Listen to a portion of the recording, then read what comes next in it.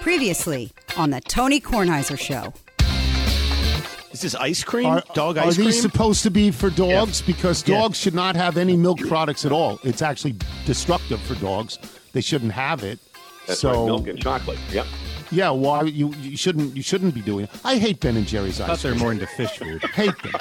Because Ben and Jerry's, Good one, they don't, right? Well, they don't make single flavors. I just, make a good chocolate or a good vanilla or a good coffee or a good strawberry and don't jazz it up with codfish. All of the stuff that they put in. The Tony Kornheiser Show is on now. Another sponsor down the drain. The amount of Ben & Jerry's Liz and Kate go through in our house, and they pass it back and forth, and you look at it, it looks like a crater from the moon as they pick out pieces of I really don't like that stuff. nougat. They jam in all sorts. It's not for me. Everybody knows that now. You would like the Coffee Toffee Crunch, I think. I don't think so, but maybe. You slip it to me one night when I'm drunk, and we'll see if I like it. So I wanted to begin the show, and I'm going to apologize beforehand with how I'm beginning this show.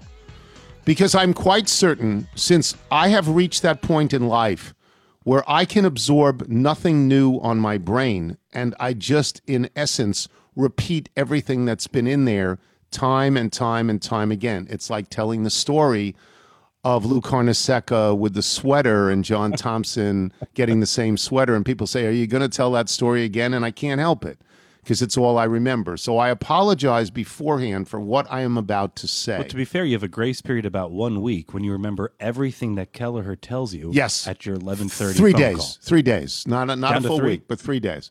But this is something that I am quite certain, that at this time of year bothers me annually. I am quite certain I talk about it at this time of year, and I'm quite certain that people then email me and explain to me why my observations are incorrect and why, in fact, this celestial thing is happening. I'm certain this happens, but here I am doing it again, because this morning, here's what it is. On December 21st, the winter solstice, that is the shortest amount of daylight in the year. Correct. From that time on until June 21st, the summer solstice, there is more light in the sky. Regardless of where you live on Earth, there is a little bit more light. Not a lot more light, but a little bit more light that builds to the apex in June 21st. And this is what is troubling to me. I notice more light at the end of the day. I notice, for example, when we are taping PTI in the attic, and there are windows in the attic, I notice that on December 20th, 21st, 22nd, 23rd, in that period of time, it's pitch dark at 5:15. We are taping. It's totally dark. If you looked into the attic, you would see the lights that we're using in order to light the attic. Keyword attic. Attic, right. On your lookout tower. Right. So now yesterday, both Tracy and I noticed for this week so far, we've noticed the light in the sky is lasting. Light in the sky is lasting until after 5:30. But more significant light at about 5:10 or 5:15, you go, whoa, there's like real light. You could tee off, on number 6, and you could finish the hole before it was really dark. On the other hand, and this is the troubling part, and this to me is probably what I've said for 20 years, in the morning, I don't notice the expanded light. Or if I do notice I disagree. Okay, so let me just finish. Okay. If I do notice the expanded light in the morning, it's by a minute and a half, not by 10 or 15 minutes that I notice in the afternoon. Logic tells me that the expansion should be equal on both ends, morning and night. But if you understand astronomy, if you understand the planets, if you understand the way this works, or if you just have more brains than I do, you could explain to me why I'm wrong. But you think I'm wrong on the surface. No, so I agree that it's slower happening in the morning. Yes. And that Why? The witching hours between about 6:45 and 6:55, but it's the brightness, it's the acceleration as to how quickly that sun is then rising. Well, that's only if you have a clear sky. Okay, so then you also have some other factors as to where your house is facing and the relative wooded areas that are precluding you from seeing some of that. Do you agree with I do think you're picking up more light in the morning. It's just happening at a faster rate. In the evening. Okay. Well, that's what I'm saying. But that doesn't logically make any sense to me. Nigel, I know I do this every single year, so don't people tell me why I'm wrong and why this is happening? Yes, I believe we have covered this topic before, and I imagine we've covered it 20 times, and I just don't remember the answers. No, I just don't. Nor do I. What I do recall is, and I always think of this when it starts getting dark so early, as you said years ago, you said, when this happens, I feel like I'm a deer, or, and I just want to go find some hay to go sleep in early. I always think of that because it is, you feel like going to bed at like 7 o'clock all the time in the winter. And I also know that when you go to daylight savings time, which, by the way, we go to in America too early in the calendar, way too early. If you want to go April 1st, fine. They go like March 1st or something. Then it kills the morning utterly. Then the morning reverts to being totally dark till 7:15 or 7:30. I don't understand it. I don't even understand the need for it. It's like in the 40s, but still full bright sky. Does anybody really understand the need for daylight savings time? Well, different economy. Not for your work. Not an agrarian economy that it used to be, because you're upsetting the cows. Although, how could you be upsetting the cows? They just respond to light. When was the last time a cow pulled you aside and said, "What are you doing with the clock?" They don't do that. They just respond to light. Okay, so that's that one topic, and I know we'll get email on that because that's important. I could tell you also about the Michelob Ultra ad that I just cut, but we'll save that too. When you hear the Michelob Ultra read for the first time, just imagine what the version that we left on the floor sounded like. So the other day, a box comes to my house. A box of that. A big box comes to my house, and it is from Borgatti's ravioli and egg noodles. I open the box, and inside is a sort of a thermal shielded deal with 2 large ice trays in it, ice packs in it, so that what is inside will not be it will not unfreeze, and it's still frozen. It'll stay safe. And it's ravioli. It's a lot of ravioli. And I get this note: "Dear Dr. Hoffwaff, as a fellow Bearcat," so that means he went to Binghamton, not Cincinnati, Binghamton, "and lover of ravioli, I found your January 6th, 2021 ravioli story so sad. These are my favorite ravioli, a tradition passed down from my grandmother. Tell Michael to get you some Cucina Antica marinara sauce from your local Whole Foods." Michael, are you paying attention? I am. I'm on the website for the person to whom I'm related by marriage is Seawolf. Now, I believe that those are Stony Brook people. I believe there is Stony Brook people. I have a problem with that. The person to whom I'm related by marriage is Seawolf, and I hope you and yours enjoy. No need to send a card. A PTI shout-out will suffice. Our best, Ian G., Jersey City, New Jersey. Well, I took the ravioli out, and I put it right in the freezer, and I'm hoping that one day Michael and Liz and the boys will come over, and we will be able to have this ravioli cooked to the specifications of E&G in Jersey City, New Jersey. Now, to sort of ask for a shout-out. No egg noodles in the package? I think it's just ravioli, although I didn't open it up. It's covered in tinfoil. To ask for a shout-out on PTI, I mean, it's, to be fair, Ian, this is the podcast. This is the prompting of all of this is the podcast, not PTI, because I didn't go on PTI and say, "Oh, Wilbon, let me tell you a story. My wife threw sugar in the ravioli and killed it." No, I didn't do that. I didn't do that on PTI. I might have done that off the air. We'll see what else you can send to get the PTI shout-out. I mean, I don't know about that. I found that. Would you be willing to part with one of these signed PTI hats? Sure. PTI hat, which Mike and I have signed. I also got, and this came to the house as well, and this came from Joseph Menges, Menges or Menges, I'm not sure. Dear Tony, I watch PTI about every day, and I saw Mike not appreciating your National Day knowledge on a recent show last month. I sent this to my clients. This is a calendar to clients for the last few years, and thought you could use one. All the best in 2021. It is a National Day calendar, so that inside on every day that has a National Day, which is every day, every single day. What do we have today? Well, let me go back to January. You got to go to January. January 2021, and this should be the 15th, gotta right? Go to the 15th. This is National Strawberry Ice Cream Day. Oh, I think strawberry ice cream's okay. I don't love it. Strawberry ice cream. Yesterday was National Organize Your Home Day. Tomorrow is National Appreciate a Dragon Day. And fabulously on Sunday the 17th, I wish with all my heart. It's National Ditch New Year's Resolution Day. So, and every single one of these, 3 weeks. Every single one of these has at least one. Like on January 26th is National Green Juice Day. On January 29th is National Corn Chip Day. So have we missed anything good? I don't know. We're a few weeks into the new year. Well, I mean, it depends on what January. it depends on what you think is good as opposed to what I think is good. On Bootsy's birthday is National Fairy Day. Isn't that nice? That's and lovely. on the Hammer's birthday is National Edmund French Spencer. Fry Day. Ooh. National French Fry Day. And on your birthday is National Pecan Day. I don't like pecans. The Hammer pounded some French fries last night. Really? And on ketchup. Liz's birthday is National Talk Like Shakespeare Day. That's a great day. National Sue. Talk Like Shakespeare Day. So I got those from Could I Joe, get a- and could I thank get you, a- Joe. Could I get a check on April 4th? Yes. April 4th. Well, let me get back to April. Nigel and Michael talk a little bit. Here's April. April 4th is National Carrot Day. I like carrots. It's National Carrot Day. Sean, when is your birthday? October 13th. Jerry October Rice's 13th. birthday as well.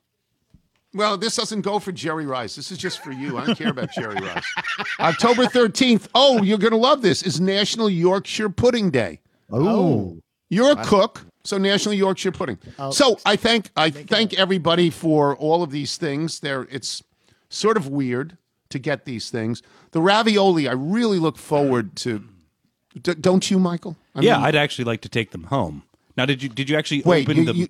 You're going to take them home? Well, we're still trying to be responsible as in how we visit you and Carol. So you're Though going to take some them of us home? are still at the back of the line, and you have. Yeah. Well, crossed wait. I crossed one the of the line. lines. I'm 65 plus. I'm eligible, and I got it. Do you want to take them home to eat them? Was that implicit in taking them home to eat them? Well, I and was going to put them on not display. not share them with me. I mean, do you think E&G is that what E&G? Well, actually, I have a great finishing sugar. You won't even know it's there. I don't want sugar on my ravioli. I don't want sugar by the Archies. What a terrible. That's not terrible. It's sort of catchy. It's not very good. So we will take a break, and then we will come back with Jason La Canfora of CBS Sports to talk about pro football, which is in its heyday right now. Absolute heyday. I'm Tony Kornheiser. You're listening to the Tony Kornheiser Show. You're unique, and so are your taxes. TurboTax Live has experienced tax experts who listen to you, learn about your unique tax situation, and answer your questions. And on top of all of that, they can do your taxes from start to finish. Maybe you started investing and you want some reassurance from an expert that you're doing things right. Maybe you're now self-employed and need some expert advice on what qualifies as a home office deduction. I know I do. So that's why I talked to Steve Rose. Or maybe you'd rather have an expert file your taxes for you so you can focus on what matters most. No matter what your situation is, TurboTax Live experts can answer your questions, give tax advice, review your return before you file, or even do it all for you. TurboTax Live gives you confidence that your uniquely you taxes are done right. Intuit TurboTax Live. File with the help of an expert or let an expert file for you. This is the Tony Kornheiser Show. This is sent to us by Ryan Orthier. And he says, hello there. Attached, you find a copy of a newly released single, Whatever It Takes, by my friend and bandmate, Matt Bradshaw. Matt is a D.C. native, though relocated to Austin, Texas years ago to chase a career in music. He and I make music and perform together, but he spent his time in isolation last few months focusing on a new solo project. It's funky, soulful, and I couldn't be more proud of him. In weather-related news, it snowed here in Austin yesterday. You should have seen the smug looks on all the Subaru drivers' faces. Finally, a reason to use their needless all-wheel drive in Central Texas. This is Whatever It Takes. Matt Bradshaw plays in Jason La Canfora of CBS Sports. We are in the golden weeks of pro football. Last week, to not only have all the wild cards and to follow it with the college championship. Saturday, Sunday, Monday was spectacular last week. Saturday, Sunday this week appears to be spectacular. I will start with the obvious, which is the stunner out of Pittsburgh, where Cleveland went out 28-0 and pretty much cruised because they kept scoring even when Pittsburgh scored, leading to all sorts of questions about the Steelers and Ben Roethlisberger and the Browns. Just pick up with it. Like, what did you make of all that? Well, I think that, Mike Tomlin's tone this week in his comments and then also his deeds, his actions in terms of the three coaching changes they've already made, including the offensive coordinator, who was exceedingly close to Ben Roethlisberger, who many in that building have told me, not just this year when things were falling apart, but even when it was going well, wow, Ben's got a lot of autonomy. Like, wow, Ben can pretty much do as he pleases, and he's not really going to be held in check by this OC. But he's somebody who Tomlin was very close to as well and had been on that staff a long time. But they need some new ideas. And then the offensive line was a mess. And I would argue, and have argued in the past, again, not just this year when all the chickens came home to roost with age and injury, et cetera, and salary cap, but the most significant departure from that building in the last couple of years is not Antonio Brown, is not Le'Veon Bell. It's Mike Munchak, their offensive line coach. That offensive line was a mess before he got there. He gets there. It's a top 5 offensive line pretty much the whole time he's there. They're developing Villanueva on the fly. Guy goes down. The next man up is generally just as good or close to it. And the scheme, they ran the ball like a demon. Mike Munchak hasn't been there in a couple of years, and that thing has fallen apart pretty quickly. And I don't know that he alone could have staved all this off, but I think he probably could have staved some of it off. And I think they probably would have been a little better to equip to adapt and survive on the ground. So yeah, they've got some pieces to put back together. The Ben situation is real. It's significant. It has major cash and cap ramifications. And I mean, right now you could argue they need a left tackle because he's a free agent. They need a left guard. They need a center. They need a right tackle. The running back's a free agent. I don't see him back. The best receiver, Juju Smith-Schuster, is a wide receiver. He won't be back. Is a free agent. He won't be back. Bud Dupree, their second best pass rusher, is a free agent. He's coming off significant surgery and probably isn't ready for, until the middle of the season anyway. So I don't know how that shakes out, but no matter what, it's not going to be great. Watt and Fitzpatrick are now established enough that they can be paid. They've paid their dues. They're 3 years on the rookie deal. They got to pay them. And their cap situation wasn't great when the cap looked like it was going to be at 190-something. If it truly is 175 or 180, they've got even more hell to pay. I think they're going to take their lumps. I think Mike Tomlin is looking at his first non-winning season, or at least below 500 season, and that's okay because it happens to everybody, and it happens to these guys far less frequently than it happens to most franchises. But they need to hit a reset button. And remember, they traded picks to get Fitzpatrick. They traded picks to move up and get Devin Bush, which they don't usually do. They were trying to make one more run at it with Ben. If anybody in that building still thinks there's another run in them with Ben, they're kidding themselves. Do you believe that Ben Roethlisberger in Game 1 next year will be the starting quarterback for the Pittsburgh Steelers? I don't know, Tone. I don't know. I mean, there's a $41 million cap charge. Yes. If they cut him. Now, he might help you negotiate around that to stay and add some fake years onto it, but I don't know that he's going to redo his deal, for you to just cut him. I don't know that is feasible. Could he take less to stay? I guess it's possible. I could see him there. I don't think there's a scenario where he's given the job.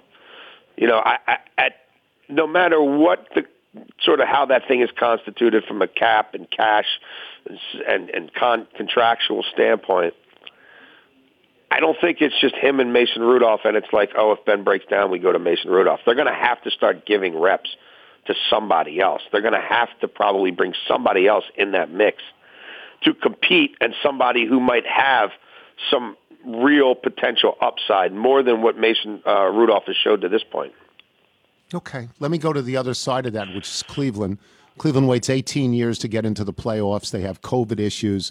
They look like they have no chance whatsoever to go to Pittsburgh and beat the Steelers, and they trounce the Steelers. To me, that is the achievement. That is satisfaction. I don't think they have any chance against Kansas City. Am I wrong? I think they can make it a game. I think you could create a game script that is very similar to what the Colts did up in Buffalo. And at the end of the day, is it enough to prevail over that quarterback and that offense on the other sideline that can score so quickly and that has achieved so much? No, probably not. But is it a game in the fourth quarter? I think so. If they don't turn the ball over, if they can hold the ball 34 minutes or longer, which the Colts did against the Bills, if they're averaging, 6 yards a carry like the Colts did against the Bills, then I think we've got a chance to have a ball game here. Do I think they're going to be able to persevere in the end? I don't. I just don't trust their secondary enough. And I think if Pat Mahomes needs 7 points in the fourth quarter, he's going to get those 7 points in the fourth quarter. But if you give Baker a lead, if you get both running backs involved, if that offensive line heals up a little bit in the next couple days, I don't know that their backups are going to be able to win the way they did against Pittsburgh. And Kansas City comes out sleepwalking a little bit, and you get up and just keep pounding the rock on the ground. I think you can create a script where that's a compelling game in the final 5 minutes. But I do think ultimately Andy Reid off a bye pretty good, and Patrick Mahomes is special. Okay, let me go to the big news of the week, which is coaching changes. Salah, I guess, got the Jets job. Yep. The big one is Urban Meyer. Doug Peterson was the big one. We'll talk about that, but we'll go with Urban Meyer. You've been reporting this for a while. Urban Meyer made the deal with Jacksonville. Urban Meyer's track record in college is that he wins quick. If you look at the turnaround at Utah, at Florida, and at Ohio State, it is breathtaking. It is. Yep. It's absolutely breathtaking. But I don't, Jacksonville, you can't go recruit. This isn't college.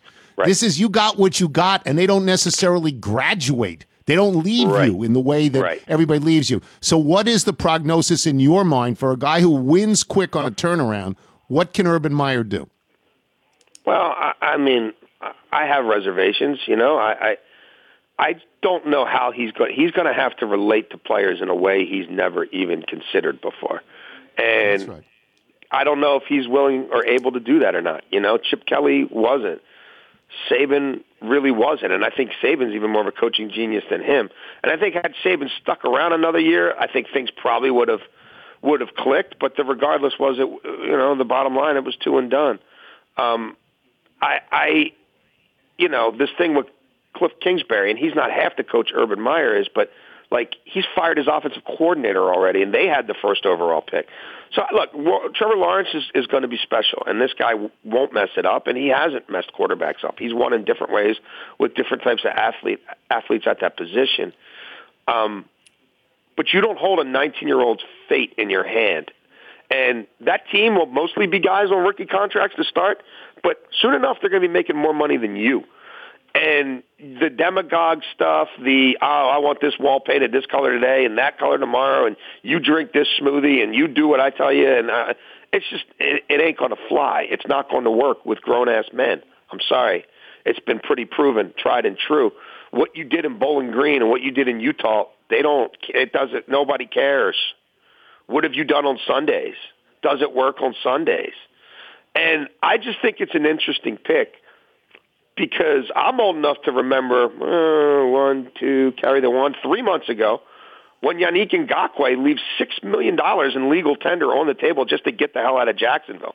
I'm old enough to remember a year ago or whatever, 15 months ago, when Jalen Ramsey basically pulls the chute, has a mutiny, withholds his services.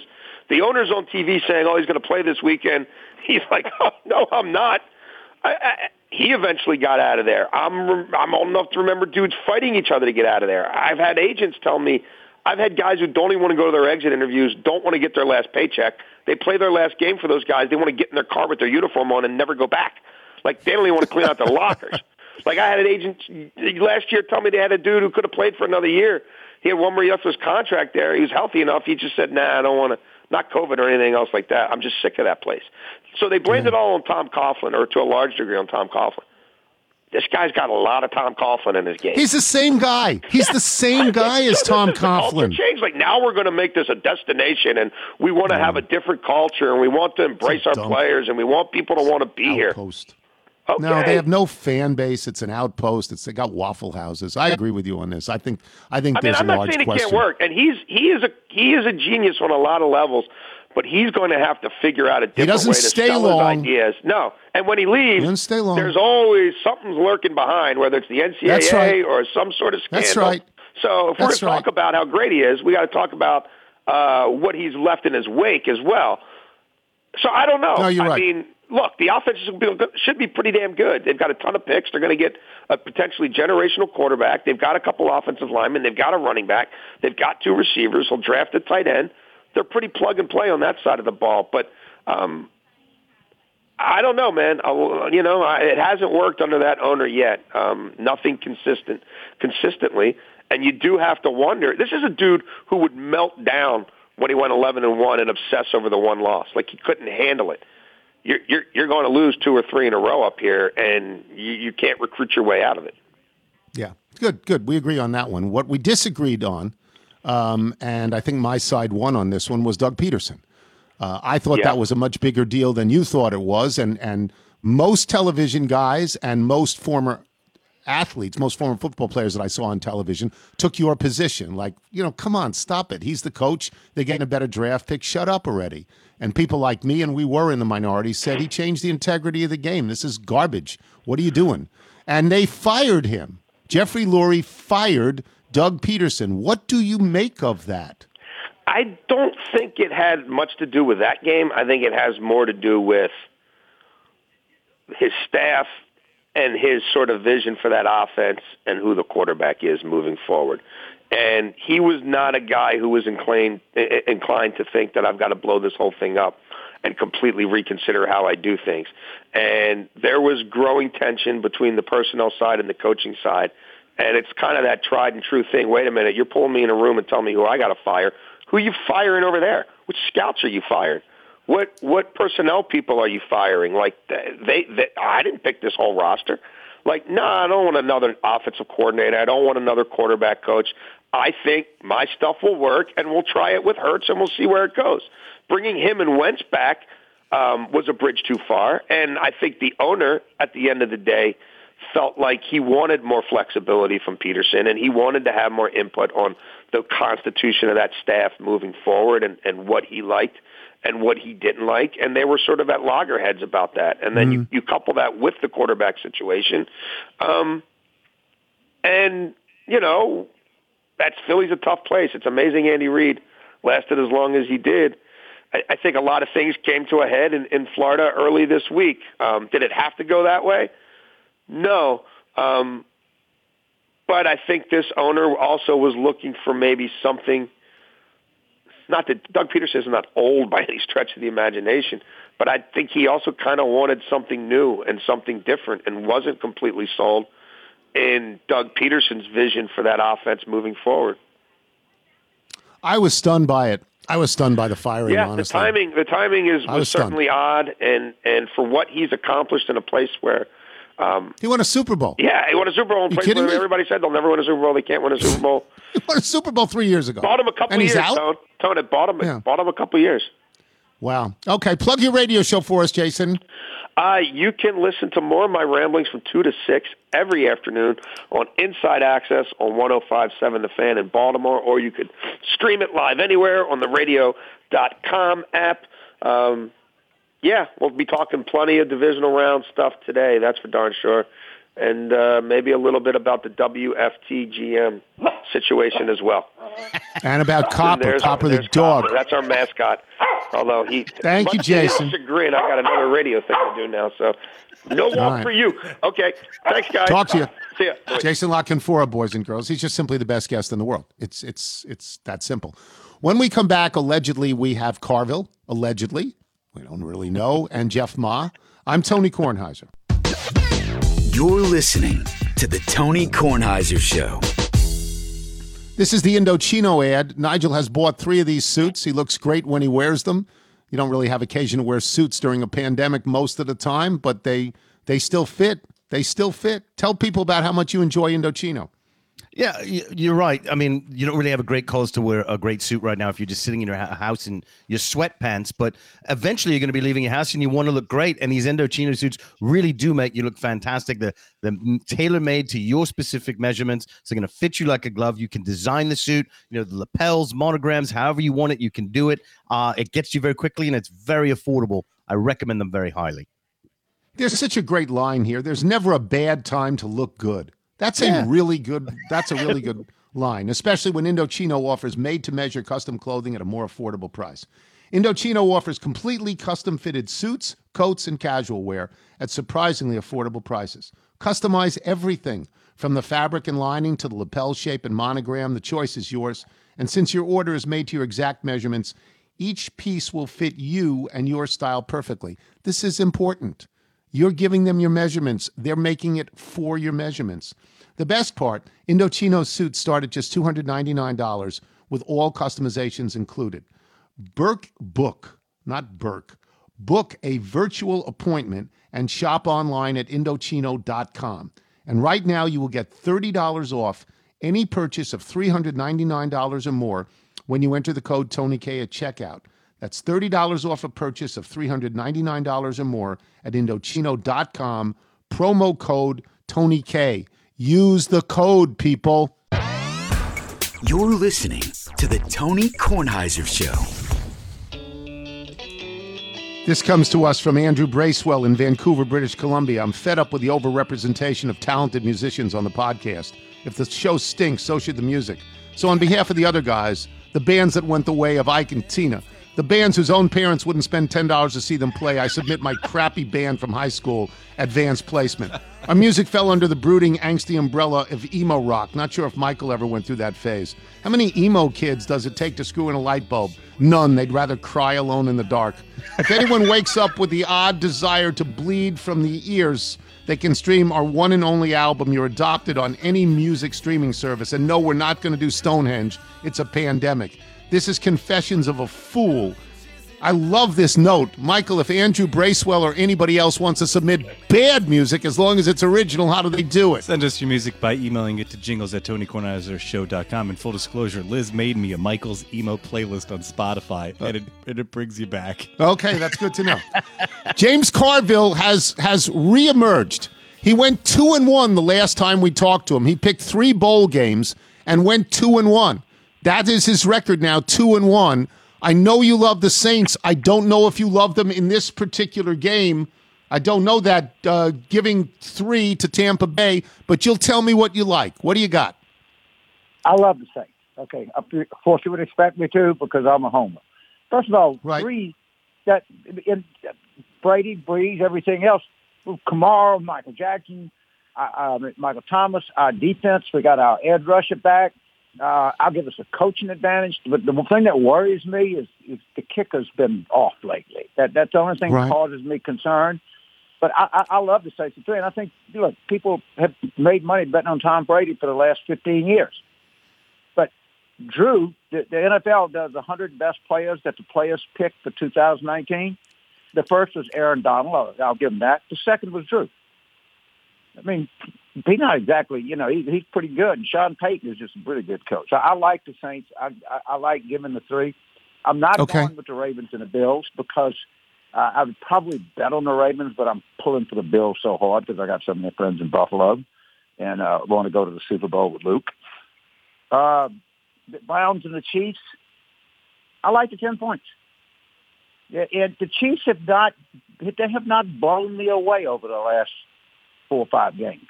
I mean, they're good, and they supposedly got Edwards-Helaire coming back. Yes. As you know, I'm highly fond of it. He helps their running game. LSU guy. Sure, you love him. I love him, but I like the Browns. This is not a sentimental pick here. Okay. And the Rams in Green Bay, it's 6.5. I usually hate to take a favorite at 6.5 because it's just a sucker bet and it's everything else. But at the end of the day, if they're at home, the weather's not going to be that big a deal. I mean, I checked. The weather's not going to be that big a deal. Assume that the Saints of Tampa Bay, Green Bay wins. It's not going to be that big a deal next Saturday, according to the long-range forecast. but I got to go with the Packers. It's too much quality to add at home, and it's 6.5. So those are my three picks. I'm going to lay off the Ravens and Bills because I can't bet on a team that I'm not pulling for. I just can't. Right. So let me ask you this: as a proud LSU guy, bad year this year, 4 losses, whatever it was. But what did you think when you watched Alabama, Ohio State? What did you think of Alabama? Good. I mean, really good. Yeah. I would love to see our 2019 play there 2020. And yes. I don't say this in any way because I always liked Coach Saban. He's always been nice. I mean, he's always been nice to me. If you could talk to him about football and nothing else, I mean, that's been my experience with him. He's not a small talk guy, but what he's done at that program, and it changes assistants every year. You know what I mean? He's got guys go to the pros. You name that, all the churn he's had, and the only thing that churns there is they're just a superb football team every year. Now, having said that, we're going to be good in 2 years. Good. Trust me. Yeah, we'll be good next year. You know, Mac Johnson, Brad Johnson's kid, he was pretty good. He's a freshman, and he played a lot for us this year, and he's going to be good. And we still got Miles Brennan, so we got a couple of really good quarterbacks going into this, and we got a lot of our players are returning. I'm kind of surprised, and we got some world-class freshmen coming. You know, it's good. I like it when LSU is good. I want to see LSU and Alabama be good every single year. Like to watch them. Thank you, James. Let's root for your picks. Thanks, James. You bet. James Carville, boys and girls. Is Jeff Ma with us as well? I believe Sean is probably dialing him as we speak. Okay. Carville was good, and we could understand him. But he's right when he says that last year's LSU team was just about the best team I ever saw. I don't know if Alabama's team this year is that great, only because I don't know about the quality of competition that they played. This was an odd and an asterisk year to me. So I don't know. I know their quarterback thinks they're the best team that's ever played, but their quarterback is 7 years old and doesn't really know, has no depth in terms of going back to other teams. But that LSU team, because Joe Burrow had just such a spectacular year. And the LSU, there's probably 8 or 9 guys that went to the pros from that team. So anyway, tell me when Jeff is on the line. Jeff is on the line. Here he is. Good. All right, Jeff. I was told Jeff Ma last week was 2-2, so he's 45, 41-3 overall. He's above 500 and doing better than a monkey, which is something Chuck Todd can't say. Nigel prepped me on this, that you wanted to talk perhaps about the most likely Super Bowl matchup. Who would that be right now? Kansas City and Green Bay. So here's an interesting thing, and you're not old enough to know this, because you're a kid. But the original Super Bowl, because I've written this for today for PTI, for Happy Anniversary, Super Bowl I was Green Bay and Kansas City. It wasn't much of a game. Green Bay, those were the Lombardi Packers that had 11 different Hall of Famers on the squad. 11, which is amazing. They won 35-10. Those two teams have not been back in the Super Bowl together since then, and that would be fun, wouldn't it?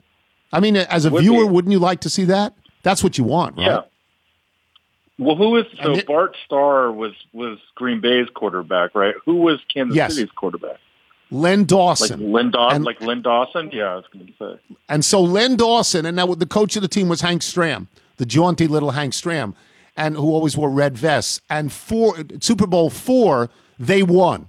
So they redeemed themselves after a bad showing. They actually won. They were the second AFL team to win after the Jets. But they have not been matched up in that game since. Although, to be fair, I don't know how many rematches there ever are in the Super Bowl. I guess Brady's had some, because he's been to so many, but I don't know that. All right, let's take your picks. Who you got? Let's see. So we're going to go through this. We're going to pick all the games. The Rams are +7 against Green Bay. This line opened at +7, has gone down to 6.5, and now it's kind of bounced back to +7. obviously the challenge with betting the Rams is the uncertainty about their injuries, not just at the quarterback position, but, on the defensive line and at the wide receiver position with Cooper Kupp. It's hard to be completely confident in this Rams pick, but I really like what they do defensively. I think they're going to be able to run the ball against Green Bay, and I like them to actually keep this game relatively close. So you will take the Rams +7? Yes, I will. Going into cold weather, but not brutal weather. Not brutal weather. That's supposed to be above freezing or right around freezing.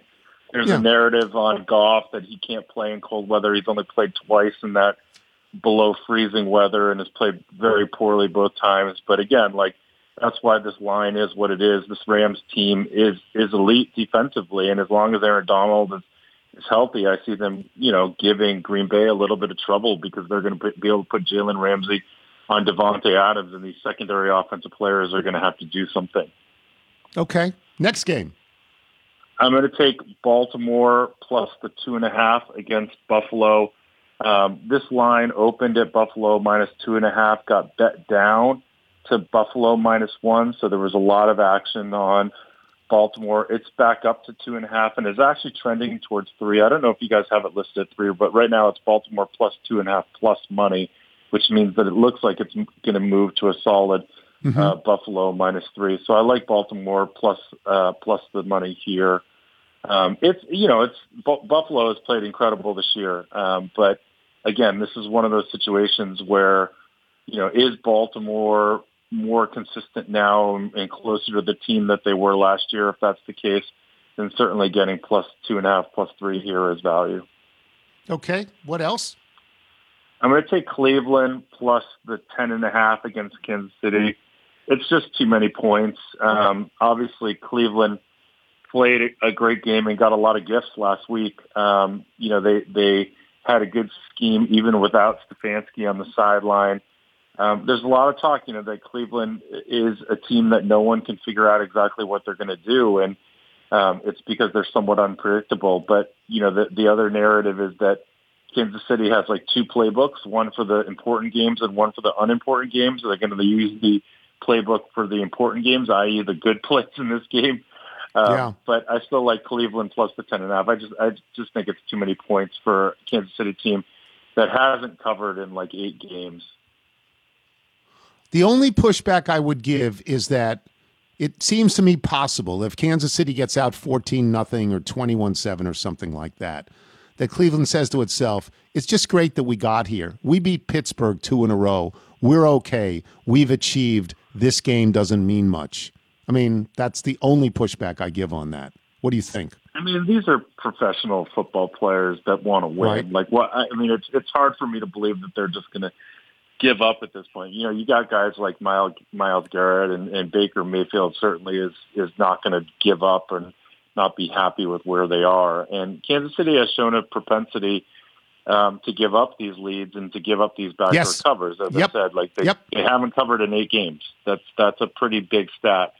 And again, giving double-digit points in a playoff game to a Cleveland team that has talent, it just seems like too many points. All right, and the last game, Tampa Bay, New Orleans, the one that'll get the highest rating of all. Who you got? Yeah, we're going to take New Orleans minus the 3 here. Tampa's interesting since the bye. They've played very differently offensively and defensively. Also, they've gotten Antonio Brown back. He's probably going to be the key in this game against New Orleans because in the first 2 meetings, the problem that Brady's had is they've been able to get pressure on him, and he hasn't had any kind of a release valve. He finally has that in Antonio Brown. So we'll see if he's the difference, but I just think the line is short given these 2 teams' performances all year. And New Orleans has gotten sort of a bunch of their toys back with Michael Thomas, et cetera. So I think this is going to be an amazing game. And at 3, I like New Orleans. Are you concerned with the notion of beating a team 3 times in the same year, that gets progressively harder? Dean Smith always talked about that in college basketball. I don't know that there's any, evidence that that's true. Do you concern yourself with that? No, I mean not really. It's one of those facts that, like, the sample size is usually pretty small, and so people paint whatever narrative they want on it. One, you can say Dean Smith did, it's hard to beat, but also you beat a team twice. Doesn't that mean you match up pretty well with them? So, the other way to look at this is New Orleans matches up pretty well with Tampa Bay, which is true, and then the flip of it is it's hard to beat a team 3 times. So it's you can spin it any way you want. Okie dokie. Thank you, Jeff. Jeff, give our best to Rufus, and you can read Jeff's stuff and Rufus's stuff on Bet the Process, and you can not read it, you can listen to it, but you can read it as well, right? I mean, is there a print part of that, or is it just the podcast? No, we don't have any print yet. We're trying to get away from print like you are. It's really hard to write stuff. Oh, God, it's so much harder than talking. It really is. Yeah. It's so much harder. So much easier. Yeah. Thanks, Jeff. Yeah. Jeff Ma, boys and girls. We will take a break, and we will come back with email and jingle. I'm Tony Kornheiser. You're listening to The Tony Kornheiser Show. Here comes Tony's mailbag. Got your emails, faxes, and your notes. Here comes Tony's mailbag. Gonna read some for all of you folks. It's Tim Wildsmith, who plays and sings in Nashville, Tennessee. He's that'd be good on my playlist. That's really good. Nigel, the Bethesda Bagel ad, it's all yours. Bethesda Bagels, we love them. You will as well. We got the bagel sandwiches, sausage sandwiches today, I believe. All sausage. Thank you. Yeah. It's very exciting. All you need to do is go to BethesdaBagels.com for the location in the DC area nearest you, and then stop on in, and you will be thrilled. All right, that's about it for us today. But before we get to the mailbag, let me do this. I was standing on the corner when I heard my bulldog bark. He was barking at the 2 men who were gambling in the dark. It was Stagger Lee and Billy, 2 men who gambled late. Stagger Lee threw 7. Billy swore that he threw 8. Later in that particular song, somebody goes and gets a gun and shoots up the bar. Thanks to our guests today, Jason Lockenfor of CBS Sports, James Carville, and Jeff Ma, host of the podcast, along with Rufus Peabody of Bet the Process. Thanks to our sponsors today, Indochino and TurboTax. Remember, you can listen to us on Apple Podcasts, Spotify, Google Play, Radio.com. If you get the show through iTunes, please leave us a review. From Ron Flatter in Las Vegas, Nevada. Ron Flatter. Dear 41 Long, it was an uh-oh moment when you said he got a text Sunday night from Norby Williamson. As you know, I worked for years at ESPN. If I received a text from Norby while I was marinating at home on a weekend, the jolt shooting through me would have pegged an electrocardiogram. My first thought would be many ways I'd violated company policy or stepped over some line that management had drawn in the Bristol snow. What stupid thing had I done to earn myself an audience with some script-reading automaton from Human Resources? I had a horrible vision. You were about to be told PTI was skewing too old or too DC, or that your refusal to emerge from the attic was the last straw. Worse yet, you were being ordered to do not 1 but 2 extra segments for SportsCenter. To hear that Norby was simply giving you a playoff update shot me with a jolt of envy. Seriously? Instead of a carpet call from the boss, you got a score from someone so aware of your technophobia that he turned into an app? Did the text come from 900-976 Norby? This is truly your world. We are all merely extras. I love that one. Brian in Fairfax. Bonjour, old sport. I like my mayo inside my grilled cheese. I like ranch on my pizza crust. Oh. I drove a Subaru for 12 years. Michael is a monster for putting ketchup on eggs. From Brent in Fulton, Maryland. What? Michael took chemistry for non-majors at Penn? Finally, my David Aldridge moment. I took chemistry for non-majors at Penn, and I've said for almost 35 years that the class was garbage. Worst class I ever took. Condescending professor giving multiple choice tests about the pH level of milk, but that's how I learned to drink coffee. Every morning at 7:45, I hit a coffee cart on Spruce Street and maybe 36th. Week 1, I could barely choke down half. I left the cup under the lecture room seat because I was 19 and still feral. By the end of the semester, I was draining the large, but that class was still lousy. Hope it improved by Michael's time. Didn't go to Wawa? No, this class actually was geology, which I almost failed. Okay, rocks. We used to take rocks all the time at Harper College. From Andy Shaner in Madison, Wisconsin. I have a confession to make. Last weekend, I was with a group of friends, and the discussion turned to Native American mascots and the football team. I told everyone they should have kept the name and just changed the logo to a potato, which got a massive laugh from everyone. The timing was a little awkward, so I couldn't really explain that I stole the joke from an old bald orange man you might have seen on TV most afternoons. Tony Kornheiser from PTI. I used to write columns, but then they were columnettes, and anyway. I ended up passing the joke off as my own, and I felt guilt about stealing it ever since. Thought I should at least confess my sin and let you know it's still a hilariously brilliant idea. Well done, old sport. I wrote that column 30 years ago. It's, the look. As I said in that column, and I'm saying now, that nickname had to go. San Diego Todd writes, so many emails wondering about Michael's lost ways surrounding condiments. Do any of them remember his love of Bud Light Lime? From Will Green. Dear Ron, silence is no longer an option. On normal days, I listen to the podcast alone, but on a recent road trip, the woman to whom I'm related by marriage decided to listen as well. I had forgotten she and I are on opposing sides of the infamous mayo grilled cheese argument. I think mayo found near a grilled cheese is repugnant. She sides with Michael, almost. Instead of spreading mayo on the outside, like everyone who went to high school with Rufus Peabody does, my wife likes to eat her grilled cheese with mayo slathered on the inside of the sandwich next to the cheese. Like a criminal. From Andrew in Innisfil. There's a specialty hot dog restaurant in Toronto called Fancy Frank's. You may want to steady yourself before reading the rest. They have a peanut butter and jam hot dog on their menu. Yep, hot dog with peanut butter and jam on a hot dog bun. When I first went there, no one was around but me and Frank, I presume. So I gave in to my curiosity and ordered one, grilled, not boiled. You see, that first one was pure curiosity. The second one was because the first was so delicious. Tell Michael it's snowing. P.S. My dog is currently a lean 45 pounds with winter weight. From John Rowland in Fort Worth, Texas. I was quite pleased to find you have a personal chef making your ravioli. I also have a chef that makes my ravioli. He's very good. He doesn't put sugar in the sauce. You may have heard of him. His name is Boyardee. From Andrew Bronson. In that one. Andrew Bronson in Aurora, Illinois. Hi, Tony. I was transcribing Monday's show and came across this exchange you had with Chuck Culpepper. Jacksonville's a dump. It's an outpost. But this is no knock on Jacksonville. I'd love to hear what is a knock on Jacksonville. I bet it involves Waffle Houses. Happy birthday to everyone everborn except Tony Kornheiser. Yeah, I got that upstairs, yeah. Tom Till, Orange, Virginia. Dear Professor Kornheiser, Mr. Luis Ramirez, our friend in Toronto, not to be confused with our friend in Miami, immigrated to Canada at the age of 5 and thus understandably identifies as Canadian. But the far more essential question is, does he also identify as a Midwesterner? If mayonnaise on a grilled cheese is a staple of Wilbon household cuisine, then the question will be settled for all time. Thanks for the mental relief over the last 10 months. From Benjamin Flack in Owatonna, Minnesota. For my job today, as many of us do, I had to sign and date a number of papers. As I was doing so, I came to notice today's date of 1/12/2021, and I just thought it looked really nice. It's not a palindrome or anything. I just really enjoyed writing it and looking at the numbers, 1/12/2021. And immediately, I knew this was something I had to share with you.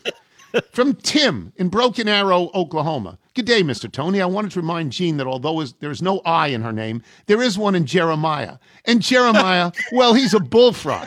How do I know this? Well, he's a friend of mine. In fact, a good friend of mine.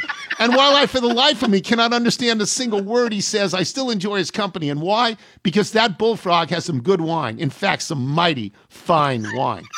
And from Ben in Beverly, Massachusetts. Did my ears deceive me? Did I hear Wilbon say, that does surprise me, in response to the news of your perilous expedition into the early morning hours? Just when we thought the ink had dried on your resume, it's time to amend. Mr. Tony, congratulations. In addition to the Hoff and the Waff, let it be known the world round that you've found the Holy Grail. You have slain the great white whale. You have surprised Michael Wilbon. If you're out on your bike tonight, everyone, as always, do wear white. Look at the Michigan man. Right. Look at the Michigan man.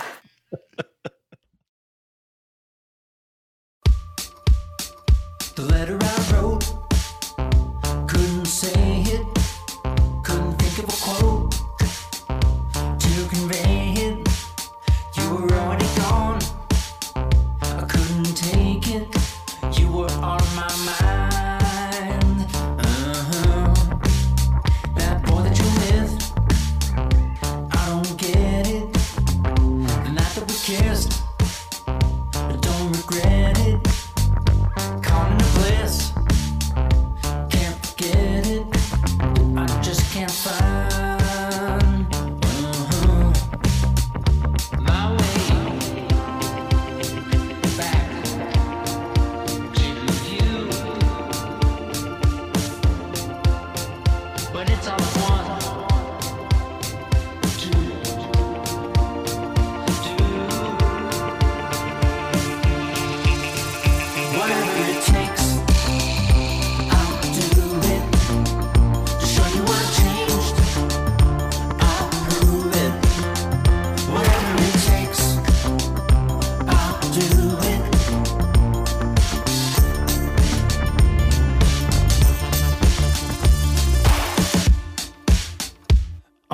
same. I'm losing, just like a game. With no more moves in, you went away, but I'm choosing to keep you on my mind. You're like the rain, I feel it. I hear your name, I need it. You're already gone, I know it, but I'll keep on trying to find my way back to you. 'Cause it's all I want to do.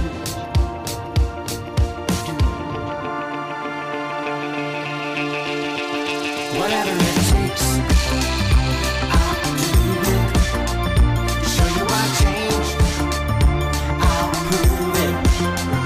Whatever it takes, I'll do it. Show you I changed, I'll prove it. Whatever it takes, I'll do it. Show you I changed, I'll prove it. Whatever it takes, I'll do it.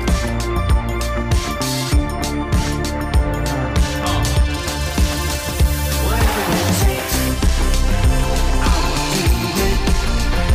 Show you I changed, I'll prove it. Whatever it takes, I'll do it. Show you I changed, I'll prove it. Whatever it takes, I'll do it. Show you I changed, I'll prove it. Whatever it takes, I'll do it.